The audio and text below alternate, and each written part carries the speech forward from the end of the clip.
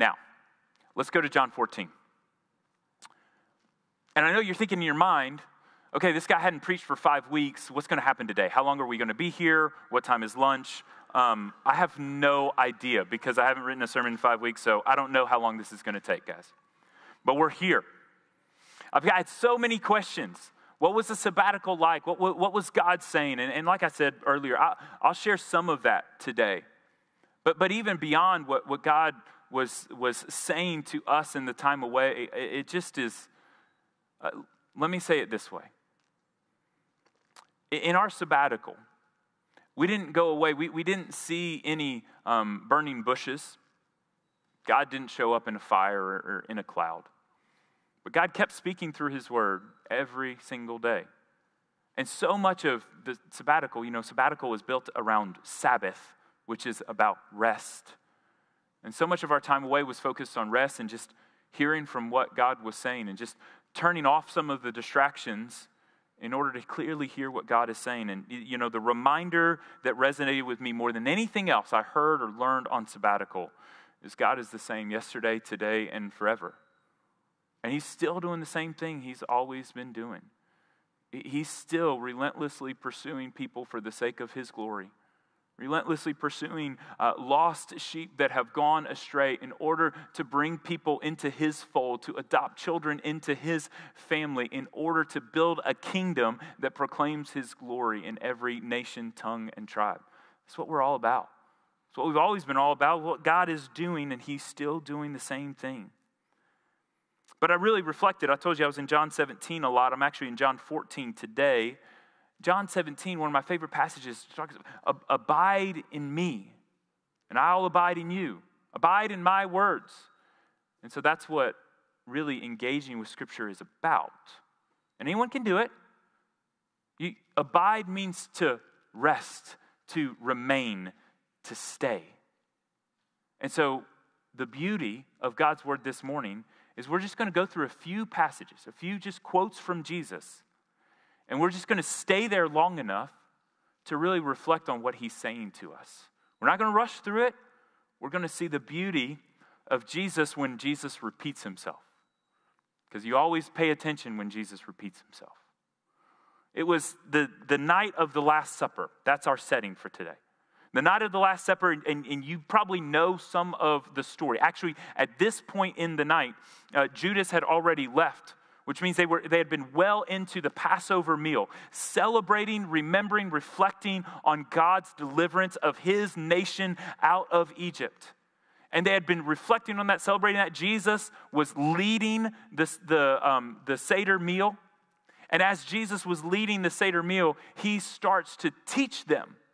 But teach them in a way that they probably weren't accustomed to, because he's applying and going into greater detail about things that they've ever heard in a previous Seder meal. And in John 13 through 17, we have what's known as the upper room discourse. In the midst of this meal, as they're gathered in the upper room, Jesus just starts sharing more and more and more with his followers. And there's some beautiful, cool stuff in it. Everything Jason said about unity in John 17, that's right there. And the familiar passage where Jesus predicts that Peter's going to deny him is right there in the upper room discourse too. In fact, where we pick up today, John 14:1, that just happened. Peter's still reeling when Jesus starts to talk in John 14:1. We remember that. So Peter is just told, before the rooster crows 3 times, Peter, you're going to deny me. And then Jesus keeps talking. John 14:1. Let not your hearts be troubled. Believe in God, believe also in me. In my Father's house, there's a song about that. In my Father's house are many rooms. If it were not so, would I have told you that I go to prepare a place for you? And if I go and prepare a place for you, I will come again and will take you to myself, that where I am, you will be also. And you know the way to where I am going. Thomas said, Lord, we do not know where you are going. Translation, Lord, we have no idea what you're talking about. Lord, we do not know where you are going. How can we know the way? And Jesus said to him, I am the way and the truth and the life. No one comes to the Father except through me. if you had known me, you would have known the Father. But now, from now on, you do know him and have seen him. What Jesus goes on to say to them is, you've seen the Father because you've seen me, and I and the Father am one. But I really want to reflect and just circle this idea of the first verse for us this morning. Lord, Jesus says, let not your hearts be troubled. Believe in God, believe also in me. Here's our idea for this morning. That worldly trouble can either awaken us to our need for Jesus or distract us from the path of Jesus. And we all know what worldly trouble looks like. We all face it. But we're going to circle this idea today. Let's reflect on what was the trouble that Jesus was preparing the disciples for. Well, we know, obviously, number one, Peter was already reeling. Everybody was trying to figure out why Judas left about 10 minutes before this. Nobody really knew what that was about. And then Peter was just told that he was going to deny him. And Peter, looking into his own heart and soul, said, no, that's not possible. What could possibly happen over the next few hours that would lead me to deny him? So Peter's struggling internally. But they all have to be asking the question, what are you talking about, Jesus? It sounds like you're talking about going away, you're talking about death, you're talking about suffering, and he's been circling this idea for some time, and the questions have to be abounding by now. And he's saying, let not your hearts be troubled. Just believe in me. The simple answer to trouble in your hearts is just belief. Well, let me ask you today, what is it that is troubling your heart this morning? Because I got an idea there's something. And I got an idea, if we just stop for a second and we kind of leaned in, that we'd see that there's something in everyone's heart and mind right now that is causing trouble, stress, anxiety, worry. And so what is it? Is it a personal issue, that there's some sort of personal relationship that's not where you want it to be, some relational falling out in your family, in your workplace, whatever? Is it a physical issue? Is there some sort of disease or illness that has weighed you down and now you're stressed and anxious about what happens next? Maybe you've gotten a poor diagnosis. Maybe you know that something bad is on the horizon. Maybe it's not a personal or a physical crisis. It's more of a spiritual crisis. Maybe there's spiritual trouble where you're having doubts about what you really believe, about is this word really trustworthy? And the God that I followed, it seems like my life hasn't turned out how I expected it to. Or I see these people over here and I've just heard all these mixed messages, and could those people be right, or could these people right, or these people be right? How am I supposed to discern and know who's actually right about who God is? Or maybe it's a societal trouble that's coming. Pick one. There's plenty. Has anybody seen any societal trouble over the last year? After the year that we've been through with COVID, with politics, with social unrest, and all of those things that cause people to divide and argue and fight, that hurt and harm relationships, that are just weigh us down to try to figure out what is the right response in this issue? What is the right thing to do? How do I walk with Christ in the midst of this turmoil? We've all got some sort of trouble. But here we go into the Word of God today, and as I said, we're just going to abide. We're just going to rest and see what God would say to us. See, God is trying to tell them something here. God is trying to tell them that in the midst of your trouble, and this is what God's saying to you too, in the midst of your trouble, use that trouble to turn to Jesus, to awaken to Jesus, to run to Him, abide in Him, and rest in Him. And don't allow the trouble to pull you away from Jesus. Think about what these guys were about to experience. Think about just the hours that would follow. They would see the guy talking gets arrested like a couple hours later. And one of them takes a sword and cuts a dude's ear off. And a bunch of them scatter. And then the guy speaking, Jesus, he's taken to trial. A few of them watch the trial and are sitting here like, what in the world is going on? This is not how I expected this to go. We really were believing in him. And then after the trial, they're in this crowd and they hear the crowd say, crucify him. And they're like, wait, he was just coming in. Everybody was saying, Hosanna, blessed is he who comes in the name of the Lord 4 days ago. And now the crowd's yelling, crucify him. And then they see him beaten and drugged through the street, carrying a cross down the middle of the road, and then hung up on a cross, crucified, tortured, and dead in just a few hours from when he's saying, let not your hearts be troubled. It's almost like he knew what was going to happen or something. But Jesus is preparing them for trouble. And it's not just one day of trouble. Because then, think about it. How would you, if you were them, how would you expect the empty tomb to go? Jesus is back. Okay, now here comes the kingdom. Nope, he's only around for 40 days after that. Jesus raises from the dead, and all of a sudden, the crisis is like over in a minute because he's really there. And then they just see him for a few weeks, and 40 days later, they see him floating up to heaven to rejoin his Father. And they're like, now what? For the second time in 42 days, 43 days, they're just completely lost. And then the Spirit of God falls on Pentecost, 10 days after Jesus ascends. The Spirit of God falls down, and people start talking in funny languages that they don't know, and thousands of people decide, yes, you guys were right. We're going to follow Jesus. Jesus is the Messiah. And then what happens? Persecution. People die. People go to jail. It makes no sense. If you were going to write this story in your mind as a follower of Jesus, the cross was crazy. The empty tomb was like, okay, he overcame the cross. Now let's go build the kingdom. And then Jesus leaves. And then the Spirit comes. You're like, okay, here it goes. Here comes the movement. And then people just scatter to different countries and start going to jail and start dying. And you're like, man, this kingdom of God stuff is kind of hard. There's like some trouble along the way. Again, Jesus knew what was coming. And this isn't the only time. This is the only time in that room, in this one conversation, that Jesus referred to trouble and the inevitability of the trouble that these guys were going to face. Verse 1, let not your hearts be troubled. Believe in God, believe also in me. But then from there, he goes on. John 14:27, peace I leave you, my peace I give to you. Not as the world gives do I give to you.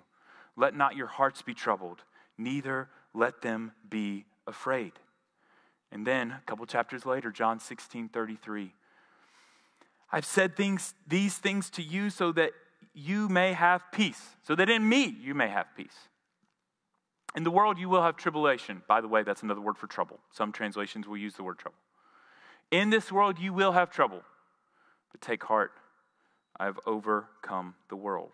3 times in 2 chapters in one single sermon, sitting around the Passover Seder, Jesus refers to this idea of trouble and peace and hope in the midst of the inevitable trouble that these followers of him are going to face. And so here's the point. If you remember nothing else from today, here's the point. Jesus brings peace to the troubled. That's what he's all about. That's what this whole sermon that he's given in the upper room is about, bringing peace in the midst of the troubled times, bringing peace to the troubled people. And so if you think that you're the one that has the responsibility of fixing your trouble, putting yourself back together again, fixing your family, fixing your workplace, fixing whatever stress is on you, fixing whatever is going wrong in society, if it's all up to you, then you're not in a really good place. You're not in a really good place to receive the redemption of Jesus. Because here's the thing, you've heard it said, God helps those who help themselves. That's not true. I heard a pastor say this week, God doesn't help those who help themselves. God helps those who get sick of themselves. And that's the gospel. That's kind of part 1 there. That God's redemption comes when people get to the point where they're saying, I can't do this on my own. I can't fix this on my own. I'm not strong enough. I'm not smart enough. I'm not educated enough, wise enough, whatever. I need you. I need righteousness from outside of me. You know, what is the standard? Jason was talking about perfection today. God's standard is perfect. And how great is it that we do not have to live up to that standard? We can't live up to that standard. We've tried and we've failed and we've been condemned as guilty and sinners. But Jesus is perfect. The message of the gospel says, give up on your own righteousness, give up on your own achievement, and instead receive what the reformers called an alien righteousness. Righteousness that comes from somewhere else, from outside of you. Receive righteous redemption by receiving the goodness of the obedience of Jesus.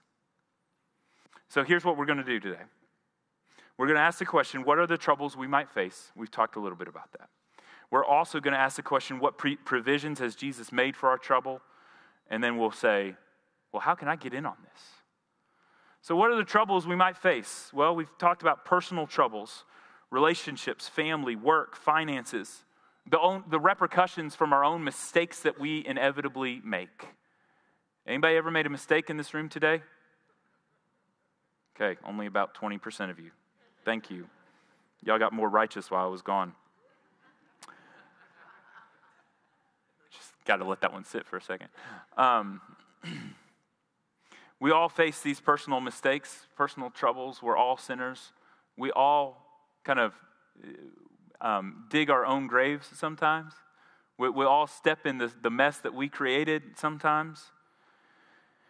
And at the end of the day, you got to recognize that the gospel of redemption is for you. For you, the one that messed up. For you, the one that made the mistake. Again, context. What happens right before John 14:1? Peter's told, dude, you're going to make a mistake so big you can't even dream it. And you're going to sit here, you're going to deny that you're going to deny. But you're going to deny. And you could say all you want at the meal, Peter, no, I'm not going to do it. I'm not going to do it, Jesus. I would never deny you. But then it only took a few hours. It only took an arrest and a crazy circumstance, a little bit of lack of sleep along the way. And Peter's like, no, I don't know who Jesus is. I don't know who that man is. I'm not one of his friends. And so, yeah, if you're facing a personal crisis of your own making, you're in good company. You should meet Peter. He's restored. He's forgiven. He's used tremendously for the kingdom of God. But you know what? If you're in the midst of a personal struggle of somebody else's making, boy, you're in good company too. Because we've all been there at differing degrees, but we all face troubles of various kinds. Physical troubles like disease, illness. You know, Jesus had this incredible healing ministry while he was walking the earth. It was amazing to just read through the Gospels and see all these times that Jesus heals people. And sometimes he comes into a village and he heals everybody. But not all the time. He doesn't heal every sick person that he walks by along the road. We know that by the time we get to the book of Acts, there's still sick people in Jerusalem that the apostles are healing. And then there's still sick people from there. And so, yeah, Jesus comes to heal. And we continue to pray for healing, but we also recognize that Jesus doesn't always heal. And then death does happen. What do we do with that? Jesus conquered death. What do we do? Well, we all face physical troubles. We all face physical deterioration. We had a death in my family this week. My grandfather passed away on Tuesday morning after I got to see him on Saturday. And you know, it's just a reminder. I get asked all the time, what is the purpose of this death? What is God doing in just the way of disease and deterioration of old age? You know, it's painful to watch someone that you love. My grandfather was 93. It's painful to watch someone you love deteriorate, lose mental capacity, lose physical capacity. And it's hard to watch, and you think, God, what are you doing? Don't you love this person? Don't you love this child of yours? And I really believe that the physical deterioration that we experience in this life is just a part of the groaning of all creation for the redemption of the sons of man in Romans 8. That as we age, as our physical functions deteriorate, it's to be a reminder to us that one day we're going to be welcomed into his presence, into the awe-inspiring glory and worth of who he is. And in those days of great illness and great pain and great deterioration, we remember, take heart, I have overcome the world. In this world you will face physical trouble, physical disease, physical deterioration. Take heart, I've overcome it. What about spiritual troubles? When my grandfather died, it was interesting to be reflecting. Again, I was there 2 days before he died. And be reflecting with my young cousin, and my dad was there also. And we were in the room. My cousin was just telling us about some of the conversations that he had been a part of, that he had overheard. And my grandfather was still asking questions. He walked with God for well over 70 years, maybe 80 years. Everything I knew about my grandfather was a mature Christian man who loved Christ, studied the Word in a very disciplined way. But even those last few weeks, he was still calling out to God with unanswered questions, not understanding why God had let certain things happen, not understanding why God did things a certain way, not understanding what God was doing in the midst of his pain and in the midst of the death of his wife, the death of his son before him. And sometimes, I'm just going to level with you, sometimes those questions don't get answered in this life. And so if you're coming in here today and you say, yeah, I got trouble, I don't even know what I believe. I don't know who to believe. I don't know if I can believe the Word of God. I don't know whose interpretation of the Word of God I can believe. I'm going to tell you this. The answer, and it sounds like Triton Sunday School, but it's still true. The answer is Jesus. John 14:6. Thomas says, Jesus, I have no idea what you're talking about. And Jesus gives the clearest, most concise, most reasonable answer. I am the way, I am the truth, I am the life. You don't know the way, follow me. You don't know the truth, trust me. You don't know how to live, follow my way of life and receive new life in me. That's the simple answer. But it's so true. Sometimes answers are so easy that you think you need a better answer than that. No, that's the right answer. But sometimes we have all sorts of questions beyond that we just keep searching for. Don't give up on that search. Keep asking those questions. Ask those questions in community. Ask those questions through the Word. Walk together. Don't leave your questions unanswered. It's the worst thing you can do. Keep going. Keep striving. And keep trying to seek out who Christ is. Because at the end of the day, my grandfather didn't have any more questions, right? Because he was welcomed into eternity on Tuesday morning. And so now those questions of what God was doing back then, why God allowed certain crises to happen, he knows those answers. He's received his eternal reward in the presence of his Father and of his King. Societal troubles. What do we do about that? Well, the disciples were certainly facing all sorts of stuff. Again, it didn't take long for the persecution to start after Jesus went away. I mean, obviously, Jesus died because he was being persecuted. But the disciples themselves were persecuted. And so I'm not going to answer for you every societal or political question that we face in our time. Yes, it's hard to live as a Christian. It's hard to live by the Word of God in today's culture and society. Yes, there are challenges today, and yes, there will be more challenges tomorrow. Yes, it takes great wisdom and discipline to rely on the Word of God and the Christian community to walk through the societal ills of our day. But let me tell you what I know. The disciples faced far worse than we have, and the church grew. And all throughout human history, what we've seen is that the growth of God's church is not dependent upon a friendly government. That the growth of Christ's church is not dependent upon a healthy culture and society. The church of Christ, it grows as Jesus does his work. As the Spirit of God is poured out, Jesus just builds his church. And it's surprising, We don't know what church is going to grow at what time, and sometimes God's doing incredible work in Africa, and sometimes God's doing incredible work in Asia, and sometimes God's doing incredible work in South America, sometimes God's doing incredible work here. And you know what? We just try to keep up with what he's doing. We walk faithfully in what we're called to do, and we watch what God does.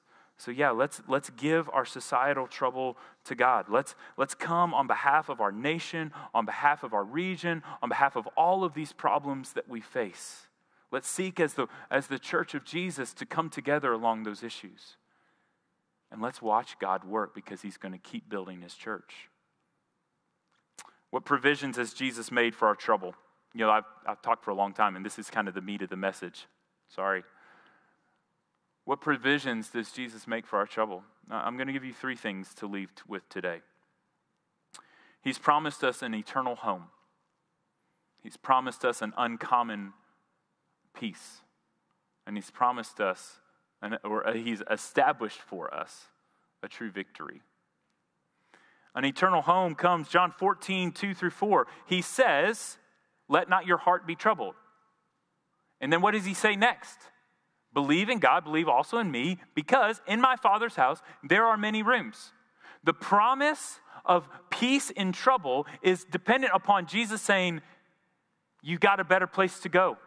This world is not all there is. This world is not the end. In this world you will have trouble. Take heart, because I got a better place for you. And I'm working on it. I'm preparing a home for you right now. And so you will be welcomed into the Father's house. That's a promise we need, everybody.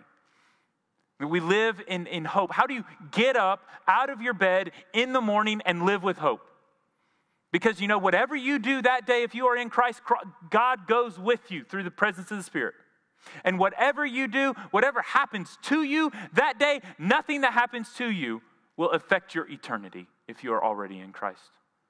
Your eternal home has already been established. He's already accomplished it for you. Your standing is complete. So go in grace. Go in, not trying to earn your place. Don't try to earn his favor. Jesus did that. Jesus is the one and the only one that earns God's favor, and then he gives it away.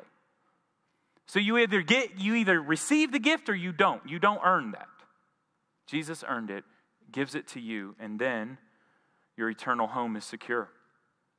John 14, 26 and 27, he gives us an uncommon peace. He says, "The Helper, the Holy Spirit, whom the Father will send in my name, he will teach you all things and bring to your remembrance all that I have said to you. Peace I leave with you, my peace I give to you. Not as the world gives peace do I give to you.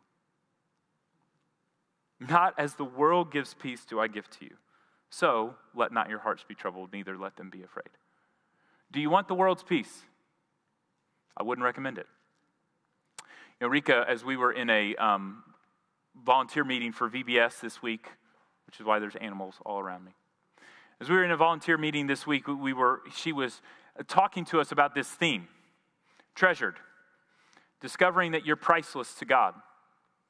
And she was saying, you know, never in the history of human society has society placed a greater emphasis on affirmation, on you're doing great.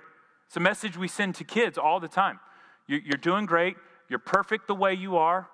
Just be who you are. Be true to yourself. Listen to your heart. Those messages. Society just bombards kids with them, bombards us with them. And yet somehow kids in today's society seem to be more anxious and stressed and depressed. And we hear about mental health issues with kids at a greater degree today. So what gives?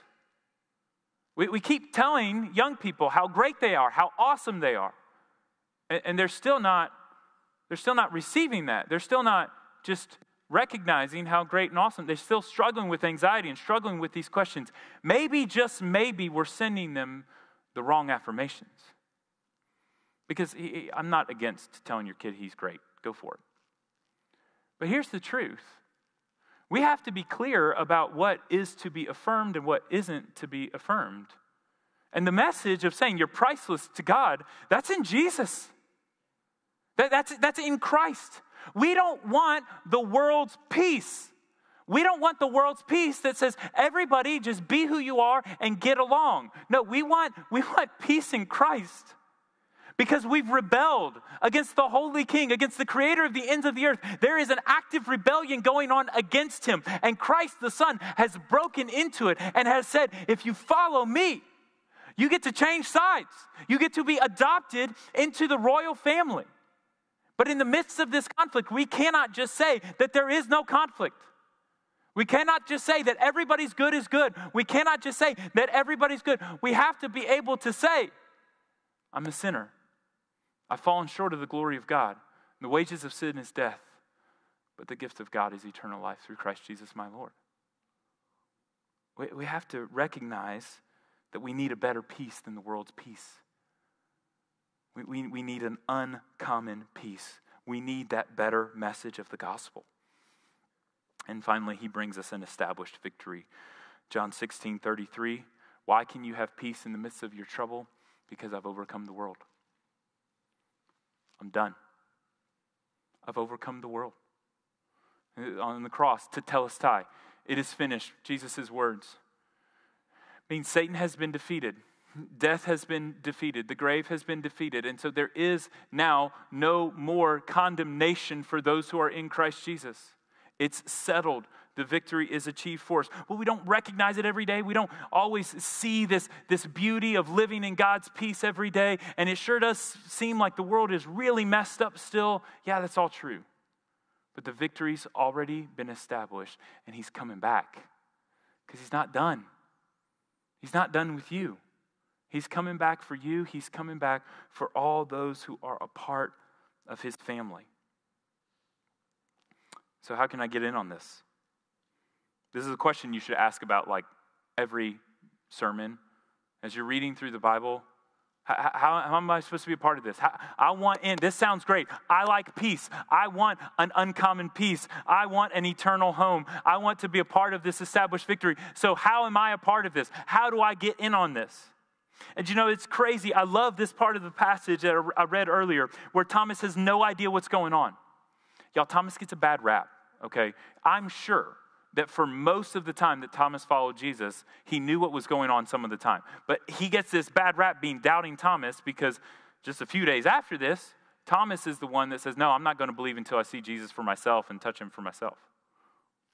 But right here, Thomas is saying, Jesus, that sounds great, but actually it doesn't sound great because I have no idea what you're talking about. You say we're going where you're going, but we don't know where you're going, so how do we know how to follow you on that way? And Jesus just very clearly gives this answer that is the answer to everything. I am the way. I am the truth. I am the life. How do you get in on this? Jesus. How do you receive life from the dead in Jesus? How do you know the right way to live? Jesus. How do you know the truth? Jesus. What is the way? Jesus. Who do I follow? Jesus. He just makes it so simple, not just to those in the room, not just to Thomas in the back of the room. Jesus, I have no idea what you're talking about. He makes it clear to us. It's all about Jesus. The way, the truth, and the life. So it's real simple. The team's going to come back up. Y'all can go ahead and come on. The team's going to come back up. We're going to sing some more. We're going to sing about Jesus. Shocker. But for all of us, every single one, I don't care how long you've been at this church. Every single one of us. The application for today is run to Jesus. You can run for the first time and say, Jesus, I've never fully admitted to myself or to the world around me how much I need you. But Lord, today I need you. Come see me up at the front. Let's run to Jesus together today. But for everybody else, regardless of whatever your trouble is, whatever your personal, physical, spiritual, societal trouble that's weighing you down, run to Jesus today. Come to the altar. The altar's wide open. There's trees and stuff. Who cares? Come to the altar, pray, give it to Jesus. Jesus, I've got a burden I'm carrying today. You told me I'd have trouble. You were right. I got it. Jesus, give me hope in the midst of my trouble. Give me peace in the midst of my trouble. So whether you're coming for the first time or coming for the 100th time, I invite you, run to Jesus today. And as we're here in the jungle, let's remember, we're about to say this to 78 kids time after time after time this week. And so it'd be a great time to run to Jesus on behalf of somebody else, on behalf of those kids that you don't know that are going to come into this building this week and hear the gospel, on behalf of that loved one that's not walking with Christ right now, on behalf of that person that you've tried to share with time and time again. Run to Jesus on their behalf so that they can get in on this too. So whatever you feel led to do, come to the altar, bow to pray, stand and sing with us. I invite you to just worship and run to Jesus.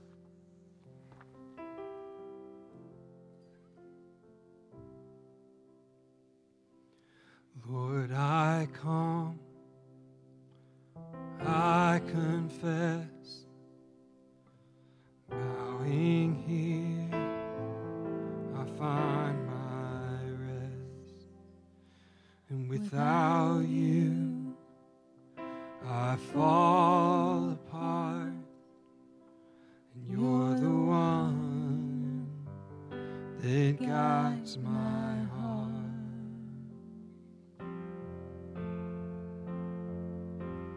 Lord, I need you.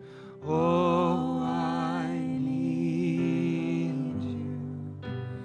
Every hour I need you. My one defense, my righteousness. Oh God, how I need you.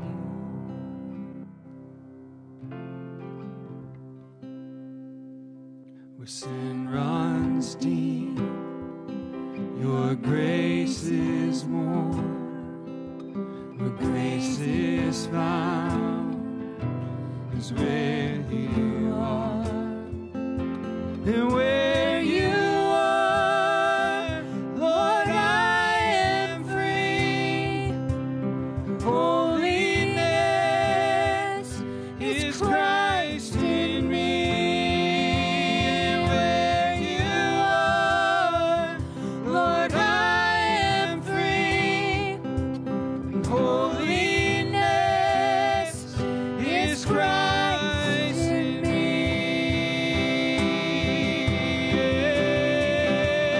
Lord, I need you. Oh, I need you. Every hour I need you. My one defense, my righteousness. Oh God, how I need you. So teach my song to rise to you. When temptation comes my way, and when I cannot stand, I'll fall on you. Jesus, you're my hope and stay.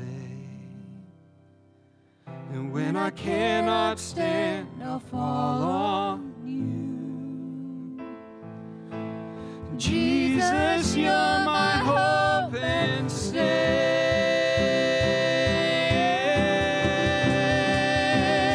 Lord, I need you. Oh, I need you. Every hour I need you. My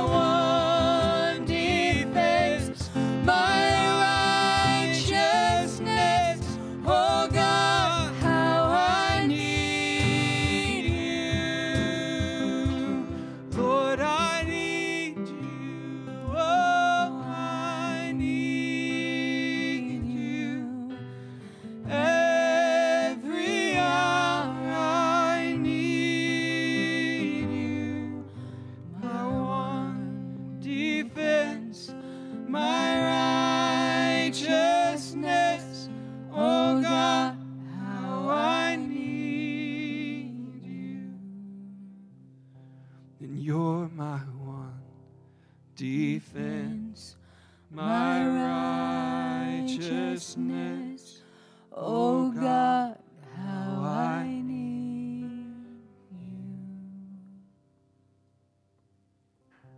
Amen. I'm going to ask you to just stand right there for a minute. I'm going to ask Josh and Rachel and Derek to come up. Y'all, actually, I meant to say y'all can be seated for just a second. It's been a while, guys. I don't know what I'm doing. What a great time to be assembled together, worshiping in the Spirit, and now we have an introduction of a new family to make to you today. This is Josh and Rachel and Derek Owens, and they've been with us for a while now, and but they've gone through the new members class and have shared their testimonies with the leadership, and we are just excited to be welcoming them in as members. If you don't know what membership is, we'll do another new members lunch or informational lunch soon, and you can hear more about the membership process. But they've gone through the process, they've shared with the elders, and they want to commit to being a part of this family. Derek's already been dedicated in this church in your presence, so I just wanted to introduce them to you and invite you. I'm going to close in prayer. They're going to stand up here. Come up and greet them after the service. They're awesome. You'll like them. Josh is intimidating because he's bigger than me, but he's really great. And Derek will be bigger than me in like a month. So, but also, again, I'll say, introduce yourselves to AJ and Carson. They're up here, and they'll hang out towards the front at the end of the service. But I'd love for you to meet both of these young families and just welcome them into our family here. So let me pray for us. Father, thank you. You are good. Thank you for what you have done today in us, around us, and through us. Father, may your gospel go forth as we leave this place. May we be ambassadors. And then for those of us that come back tonight, Father, just blow us all away. Blow us all away with what you're going to do, immeasurably more than all that we ask or imagine through this week of VBS. And we praise you and thank you, Father. And in Christ's name we pray. Amen. I'm going to leave us with the blessing of the Lord. The Lord bless you and keep you. The Lord make his face to shine upon you and be gracious to you. The Lord lift up his countenance upon you and give you peace. Amen. Go in peace.